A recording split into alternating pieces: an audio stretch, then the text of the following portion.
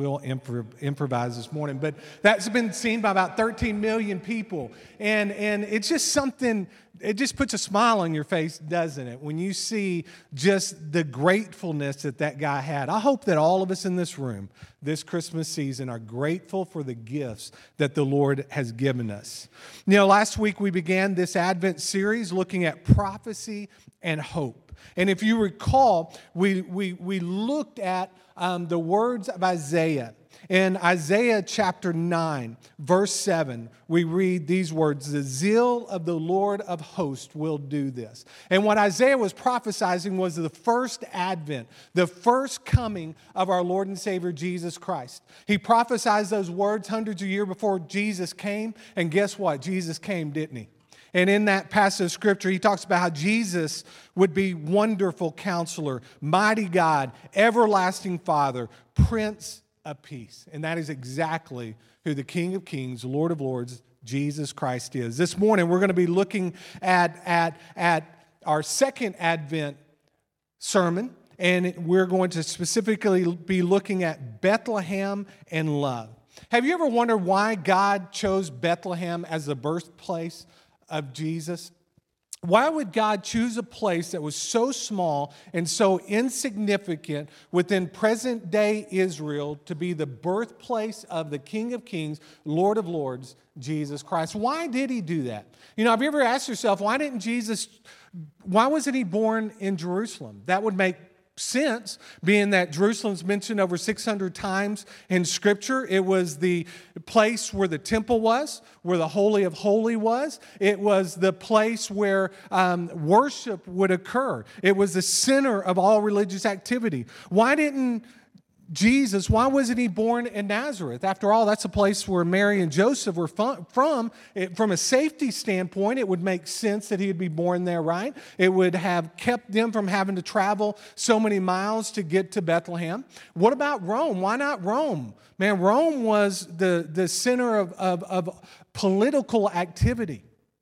And, you know, the saying is, if you could reach Rome, you could reach the world. If Jesus would have been born there, would that not have expedited the gospel message? Or what about Greece, center of philosophy and knowledge? I mean, being that Jesus is the Word and the author of knowledge, you would think that would have been a good place as well. But God doesn't work the way that we think God should work, right? We would never have chosen Bethlehem, but that's exactly the place that the Lord chose to enter into human history. It was a city small among the clans of Judah.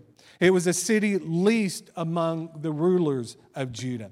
God has a history within Scripture of using small, insignificant people to accomplish his significant purpose, doesn't he? Think about Noah.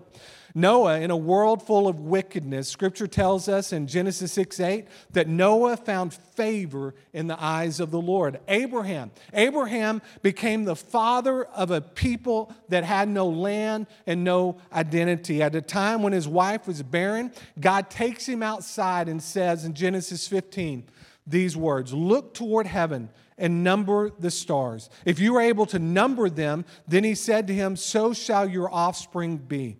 And he believed the Lord, and he counted it to him as righteousness. Moses could not speak. In Exodus 4, we read, "But Moses said to the Lord, 'O my Lord, I am not eloquent either in the past or since you have spoken to your servant, but I am slow of speech and of tongue.' Then the Lord said to him, 'Who has made man's mouth? Who makes him mute or deaf or seeing or blind? Is it not I, the Lord?'" How about Gideon? Gideon with an army of 300. The Lord used Gideon to defeat an army that was so large that it could not be calculated. In Judges 7, we read, "And the Midianites and Amalekites and all the people of the east lay along the valley like locusts in abundance, and their camels were without number as the sand that is on the seashore in abundance." Rahab was a prostitute who joined the bloodline of Jesus. David was a shepherd boy who becomes Israel's greatest king. The disciples were 12 ordinary men. They were fishermen and tax collectors. They were not loved by anybody, but God chose them to change the world. Stephen was a servant appointed by the church to wait on tables and to help the widows. Ananias became the first person Paul would see after his conversion. whenever those scales were removed from his eyes. God has always taken nobodies and he has turned them into somebodies. You know, there's a song that Casting Crowns and Matthew West sing called, it's called Nobody. And in that song, these are the first part of those lyrics. It says, why you ever chose me has always been a mystery. All my life I've been told I belong at the end of a line. With all the other not quites, with all the never get it rights, but it turns out they are the ones you were looking for all the time. Because I'm just a nobody trying to tell everybody all about somebody who saved my soul. Ever since you rescued me, you gave my heart a song to see. I'm living for the world to see nobody but Jesus. Moses had stage fright, and David brought a rock to a sword fight. You picked 12 outsiders nobody would have chosen, and you changed the world. Well, the moral of the story is everybody's got a purpose. So when I hear that devil start talking to me saying, who do you think you are? I say, I'm just a nobody trying to tell everybody all about somebody who saved my soul. God has a history of using nobodies like each one of us in this room, right? Using nobodies to turn us into somebodies. And I want you to know that you are not a nobody this morning. You are a somebody if you've been saved by the Lord Jesus Christ, because you are His. You are His possession and you are loved by Him. In 1 Corinthians 1:28 we read, God chose what is low and despised in the world, even things that are not, to bring to nothing things that are. You know, Bethlehem may have been little, but it certainly was not insignificant. Turn with me in your Bibles to Luke chapter 2. We're going to be looking at verses 1 through 7, and then we're going to kind of look at several Old Testament passages this morning and New Testament passages. We're going to be kind of bouncing around this morning a little bit. But Luke chapter 2, verses 1 through 7, we get the account of when Joseph and Mary come to Bethlehem. But we read these words. In those days, a decree went out from Caesar Augustus that all the world should be registered. This was the first registration when Quirinius was governor of Syria. And all went to be registered, each to his own town. And Joseph also went up from Galilee, from the town of Nazareth, to Judea, to the city of David, which is called Bethlehem, because he was of the house and lineage of David, to be registered with Mary, his betrothed, who was with child. And while they were there, the time came for her to give birth, and she gave birth to her firstborn son and wrapped him in swaddling clothes and laid him in a manger because there was no place for them in the inn. Let me ask you this question. How many of you have ever been in a situation where you did not know where you were going to sleep that particular night? Have you ever been there? You know, I remember when Connor was young, and I've shared this story with you before, but Connor was young, and we had this genius plan, okay? If you know, if I'm involved, it probably wasn't just real genius. But we had this plan that Connor was getting tubes that morning.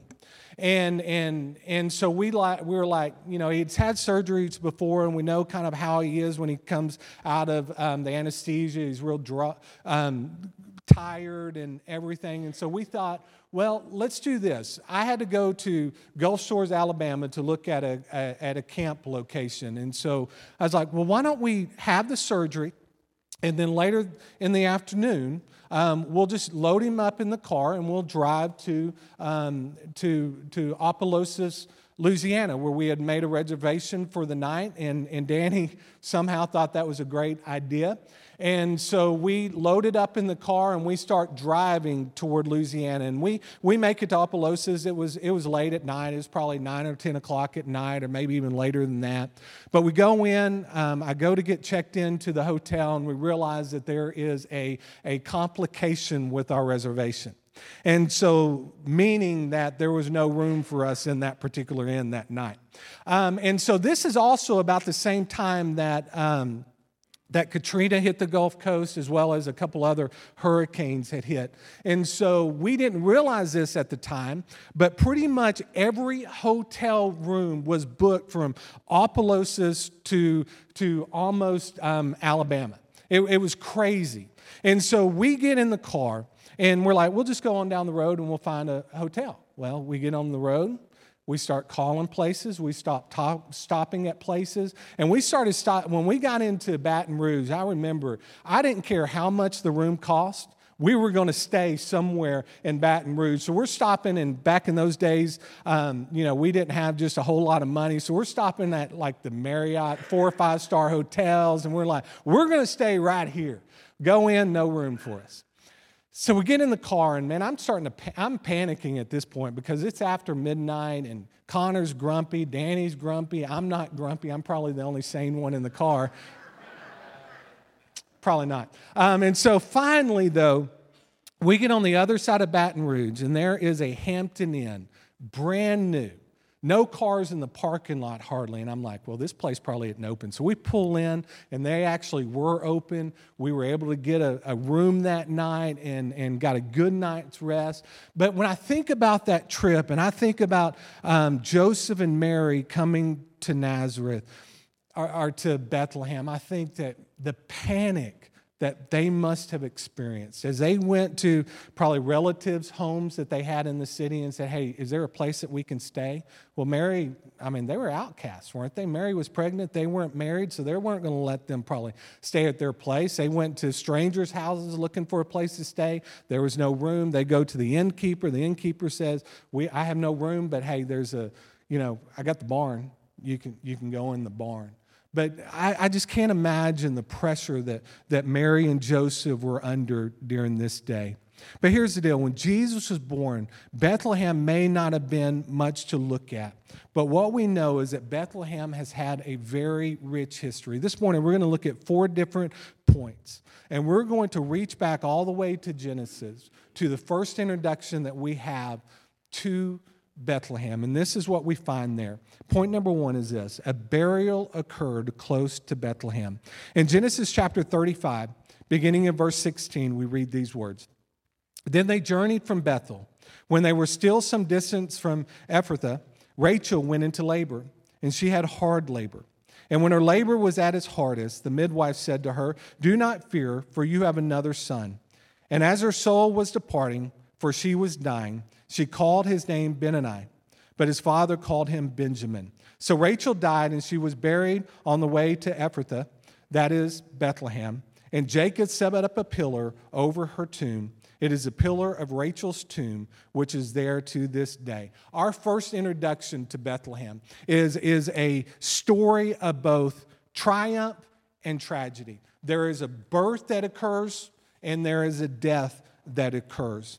What I want us to do is let's go back just a few chapters to Genesis chapter 29, where we're first introduced to Rachel. And what we're introduced to here is a love story like no other in all of Scripture. As Jacob comes to the land of his mother's brother, as he comes upon the land, he notices a well there where there are flocks of sheep lying beside it. As he comes to the well, he engages in conversations with those that were there, probably shepherds that were there, making preparation to water their sheep. He asks them if they know who Laban is. They acknowledge that they do, and they make reference to his daughter Rachel, who was a shepherdess, who was out tending the sheep on her way to water her own flock. In Genesis 29:10, we read these words. Now, as soon as Jacob saw Rachel, the daughter of Laban, his mother's brother, and the sheep of Laban, his mother's brother, Jacob came near and rolled the stone from the well's mouth and watered the flock of Laban, his mother's brother. What a sight that must have been. Okay, Jacob takes one look at Rachel, and it is really love at first sight. In verse 2, Scripture tells us that there is a stone that covered the well. And it also makes indication that that stone requires more than one person to remove it. That's kind of why they waited for everybody to come to the well before that stone was rolled away, because it was so incredibly heavy. But Jacob, who has just caught the eye of the beautiful woman, what does Jacob do? Jacob kind of shows off his strength, doesn't he? He removes that stone by himself. And you know that Rachel must have been impressed with that. I'm sure that those shepherds there were just like, who is this guy and what is he doing here? Let me ask you this. How many of you men have ever tried to impress your lady before? Okay, raise your hand if you've ever done that. You've tried to show off your brute strength to them. You know, you're kind of like, yeah, it's right over there. You know what I mean? I know all of us men in this room have done that. Let me ask you this. How many of you have ever hurt yourself trying to show off for your lady? I think all of us have done that, where we've ended up on our back when we've been trying to impress those that we love. Well, Jacob, what he sets out to do is he is going to impress Rachel. And that's exactly what he does. Scripture goes on to tell us that Jacob kissed Rachel and wept aloud when he realized that she was the daughter of Laban. In Genesis 29:15-19, we read, Then Laban said to Jacob, Because you are my kinsman, should you therefore serve me for nothing? Tell me, what shall your wages be? Now Laban had 2 daughters. The name of the older was Leah, and the name of the younger was Rachel. Leah's eyes were weak, but Rachel was beautiful in form and appearance. Jacob loved Rachel, and he said, I will serve you 7 years for your younger daughter, Rachel. Laban said, It is better that I give her to you than I should give her to any other man. Stay with me. And one of my favorite verses in this section of Scripture is verse 20. And it says, So Jacob served 7 years for Rachel, and they seemed to him but a few days because of the love he had for her. You know, many of you in this room have been on that kind of a love journey, or you've had that kind of a love journey where you look back on your life and it's just has gone by. You know, I was talking to a gentleman this morning as he entered into church, and we were basically talking about the good days and the bad days. You know, we have amazing good days, but there's also some rough days, right? But in the scheme of things, our lives are like this, right? We look back on our lives and it's just a vapor. Those days have just flown by, and that's what we get with Jacob and Rachel in this love story. Jacob loved Rachel. When her death came, it must have ripped him apart. So we see great joy that comes from the birth of Benjamin in Bethlehem, but there is also great sorrow. This is a great love story, but it pales in comparison to the love story that we see in Scripture for God's love for us, right? That is the most beautiful love story in all of Scripture, is God's love for His creation, for each and every one of us in this room. He sent Jesus to this earth to die on the cross for our sins. That is a love story. Next point here is this. Ruth was redeemed in Bethlehem. Within the pages of the book of Ruth, we see a story of tragedy and triumph. The story is told of a man named Elimelech who had a wife named Naomi and 2 sons from Bethlehem. There was a famine in the land of Bethlehem, so he takes his wife and his 2 sons, and they go to the land of the Moabites. While in the land, Naomi would experience great tragedy, wouldn't she? She would lose her husband. She would lose both of her sons who had taken wives in the land. Can you imagine the emotions this woman must have experienced? She has lost her husband and 2 children, and she is in a land that is not her own. Some of you have kind of experienced that even in your own life. You found yourself in a moment of loneliness because you moved away from family and you've experienced some tragedy in your life, and it's just you with no one else around you. That's what we see here with Ruth. But she gets word that the Lord had visited the people of Judah and provided them with food. So she decides to sojourn back to Bethlehem. Both daughter-in-laws, she says to them, hey, you go back to your mother's house and you live with them. I have absolutely nothing for you. One daughter-in-law said, okay, I'll do that. I'm going to go back to live with my mother. But the other daughter-in-law, she says this. This is one of my favorite passages of Scripture in all of God's Word. I know I say that a lot, but it's true here. Ruth chapter 1, verses 15 through 16, we read these words. And she said, see, your sister-in-law has gone back to her people and to her gods. Return after your sister-in-law. But Ruth said, do not urge me to leave you or to return from following you. For where you go, I will go, and where you lodge, I will lodge. Your people shall be my people, and your God, my God. The story of Ruth occurs approximately 1,000 years before the birth of Christ. But what happens through Ruth is simply amazing. Ruth was a foreigner in the land of Judah. She falls in love with one of the most influential men in all of Bethlehem, a man by the name of Boaz. In Ruth 2:1, we're told that Boaz was a worthy man. Other translations say that he was a man of standing, meaning that Boaz was a man of integrity. He was a good man. He was a noble man. He was a man that did business dealings in a right way. He was a trusted man. And what happens between chapters 2 and 4 is the unfolding of this beautiful love story. Boaz falls in love with Ruth and takes her to be his wife. In Ruth chapter 4, verses 13 through 17, we read these words. So Boaz took Ruth and she became his wife. And he went into her, and the Lord gave her conception, and she bore a son. Then the women said to Naomi, Blessed be the Lord who has not left you this day without a redeemer. And may his name be renowned in Israel. He shall be to you a restorer of life and a nourisher of your old age. For your daughter-in-law who loves you, who is more to you than 7 sons, has given birth to him. Then Naomi took the child and laid him on her lap and became his nurse. And the women of the neighborhood gave him a name, saying, A son has been born to Naomi. They named him Obed. He was the father of Jesse, the father of David. God redeems both Ruth and Naomi in this chapter. Naomi is given an heir. Ruth is redeemed by Boaz and will become the great-grandmother of King David. Through the birth of Obed, a king would come to redeem the world. And from the bloodline of David, there would be another king that would come to redeem the world, Jesus Christ. David, our third point is this: David was anointed in Bethlehem. So a king is born.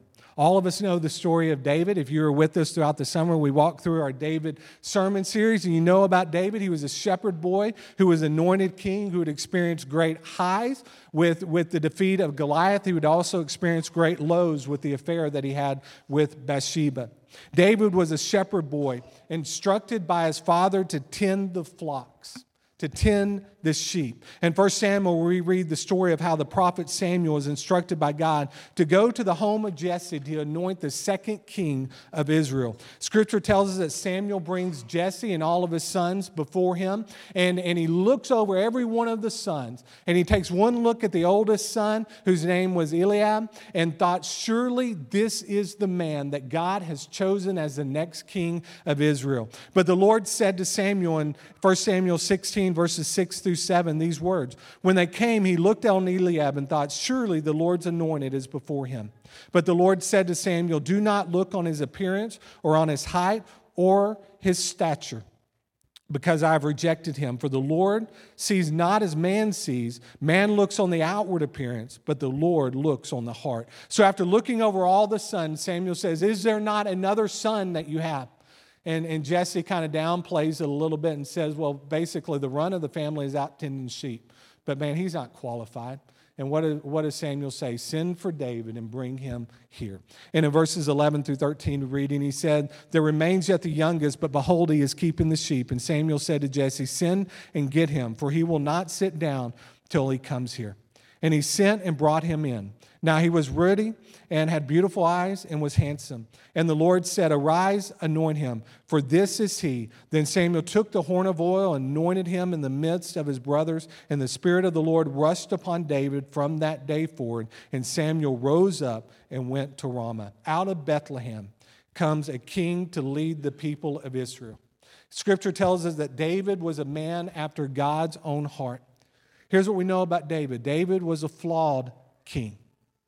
And within the scope of human history, his reign was very short, right? But there would be another king that would come from the bloodline of David, and that would be King Jesus. And King Jesus' reign will last for all of eternity, right? Notice our third point this morning, it is this: Jesus was born in Bethlehem. Greatest birth ever occurred within the city of Bethlehem. Bethlehem means house of bread. It is only fitting that Jesus would declare himself the bread of life, right? Jesus made that declaration because he knew that he was the only one who could truly satisfy the hunger of man's soul. You know, so often you and I try to find satisfaction in the things of the world, right? We look to the world, we look to our jobs, we look to our family, we look to our families, and in some cases, people even look to drugs and alcohol or look to different relationships to try to satisfy the deepest hunger and longing within our souls. But we know there is only one that can satisfy that hunger, and that is King Jesus, the Lord of Lords, the King of Kings, Jesus Christ. There is only one person that can satisfy that hunger, and that is Jesus. Joseph leads Mary to Bethlehem as instructed by Caesar Augustus. And Jesus did not just come to save us, okay, but he came to identify with our struggles and sympathize with our pains, right? You know, I think all of us in this room would admit that there's some painful days that we've had in the past. And we also know that there's going to be some painful days that we're going to have in the future. It's called life. But here's the deal. Jesus came, and he is able to relate to anything and everything that you and I are going through. In Hebrews 4:15, we read these words, "For we do not have a high priest who is unable to sympathize with our weakness, but one who in every respect has been tempted as we are, yet without sin." We serve a God who can relate to our every need. In Matthew 1:23, we read, "Behold, the virgin shall conceive and bear a son, and they shall call his name Emmanuel," which means God with us. He is with us, and he is for us. He is your greatest fan. You know what God asks of us in return? That we will worship him, that we will adore him, that we will live for him, that we will allow him to go before us, and we will walk in his very steps. The birth of Jesus in Bethlehem validates the inspired word of God. 700 years before Jesus was ever born in the city of Bethlehem, Malachi prophesies that Jesus indeed would be born in the city of Bethlehem. In Micah 5:2-4, we read, "But you, O Bethlehem Ephrathah, who are too little to be among the clans of Judah. From you shall come forth for me one who is to be ruler in Israel, whose coming forth is from of old, from ancient days. Therefore he shall give them up until the time when she who is in labor has given birth. Then the rest of his brothers shall return to the people of Israel, and he shall stand and shepherd his flock in the strength of the Lord, in the majesty of the name of the Lord his God. And they shall dwell secure, for now he shall be great to the ends of the earth." And in Luke 2:6-7 again, "And while they were there, the time came for him to give birth. And she gave birth to her firstborn son, wrapped him in swaddling clothes, and laid him in a manger, because there was no place for them in the inn." Jesus was born in Bethlehem. He wasn't born in what we would think would be a safe environment. He wasn't born in a home. He was born out in a barn. You know, a lot of times at this time of year, we like to look to the innkeeper, and we like to throw stones at the innkeeper, don't we?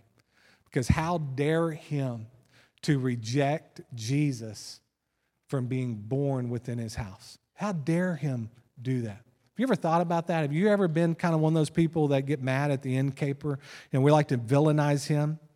You know, the innkeeper may not have been a bad man at all. He may have just been a busy man. There was literally no room. He probably had people sleeping on the floor, sleeping everywhere in that house, and there literally was no room for him. You know, most of us in this room can relate. You know, we get so busy during the Christmas season that we forget why we celebrate the season, right? We forget why we celebrate Christmas. We're too busy shopping to remember the King. We're too busy wrapping gifts to remember the King. We're too busy cooking to remember the King. We're too busy on holiday to remember the King. We're too busy doing and going to even share the good news of salvation with those that we come in contact with. You remember the story of Mary and Martha in the Bible? In Luke chapter 10, verses 38 through 42, we get a picture of what the life of a busy bee looks like as opposed to a person who sits at the feet of Jesus. We read these words, "Now as they went on their way, Jesus entered a village, and a woman named Martha welcomed him into her house. And she had a sister called Mary, who sat at the Lord's feet and listened to his teaching. But Martha was distracted with much serving. And she went up to him and said, 'Lord, do you not care that my sister has left me to serve alone? Tell her then to help me.' But the Lord answered her, 'Martha, Martha, you are anxious and troubled about many things, but one thing is necessary. Mary has chosen the good portion, which will not be taken away from her.'" Martha was a worker bee. She welcomed Jesus into her home, but failed to grasp the significance of Jesus being in her home. She was busy serving and planning and preparing. She was so busy that she failed to sit at the feet of the Lord Jesus Christ. But Mary got it right, didn't she? Mary sat at the feet of Jesus. My prayer for all of us in this room this morning as we continue to walk through this Christmas season together, my prayer is that we will get it right this Christmas. Let's find ourselves praying more, reading more, studying more, sharing more, sharing the greatest gift that this world has ever been introduced to, and that's Jesus Christ, with those that we know do not have a relationship with him. You know, even this day, I'm sure there are hundreds of children born every year in Bethlehem, but no birth compares to the birth of Jesus. You see, when Jesus came to this earth to bridge a gap between man and God, he provided a way that all of us in this room could be saved from our sins. If you're here this morning and you do not have a relationship with Jesus Christ, I want to invite you this morning to make the greatest decision that you could ever make. And that is to confess with your mouth that Jesus Christ is Lord and believe in your heart that God raised him from the dead. The Bible says that if you do that, you will be saved. And if you have never done that, if you've never repented of your sins, if you've never begun following Jesus and living for Jesus, I want to invite you this morning to make that decision. I'm going to be standing here at the front, and I would love to share with you more about how you can do that. But as we close this morning, I want you once again just to think to yourself and realize you may think you are little, okay, in the scope of human history and within this world, but you are not insignificant. There is not an insignificant person in this room because all of us have been created by God. All of us are loved by God, and all of us have an opportunity to know God. If you're here and you don't know him, then I want to invite you to get to know him. Let's stand together. We're going to enter into a time of invitation, and I'm going to lead us in a time of prayer. Let's stand together. Let's pray. Father God, we come before you now, Lord Jesus. Father, thanking you, Lord Jesus, for your word. Thanking you for the story of redemption that is full and throughout all of your word. Father, thank you for the beautiful love stories in there. Thank you for the reminder of the consequences for our sin. Thank you for the picture of grace that we see in your word, where you came to this earth and lived a perfect life and did not sin, but yet you went to the cross. You died on that cross for our sins, and 3 days later you rose to life again, providing a way for all of us in this room to enter into an eternal relationship with you. And so, Father, I pray now if there's someone here that does not know you, that today they will get to know you, that they'll cry out to you to be Lord and Savior of their life. Father, I pray that you will just draw them unto yourself for salvation. Lord, I also pray, Father, that if there is some here in this room, Lord Jesus, that you're leading to make this their church home, that they'll do that. Lord, I pray that if there are some within this room, Lord, that you are just dealing with and working with right now, and just making it abundantly clear that, hey, you're just too busy. You've gotten so busy that you're too busy to allow me to come. And so, Father, I know that all of us get busy like that. Forgive us for that. Remind us of why we celebrate Christmas. Lord, we love you and we thank you. For it's in Jesus' name we pray. Amen. So if there's a decision you need to make this morning, you come. I want to invite you to come and trust Jesus as your Lord and Savior. If the Lord's leading you to make friendship your church home, you come. If you need to come and kneel at this altar, you do that. But just for the next few moments, let's just bow our head. Let's close our eyes. Let's spend the next few moments in prayer. And as we pray, just ask the Lord, Lord, how would you have me to respond to your message today, to your word today?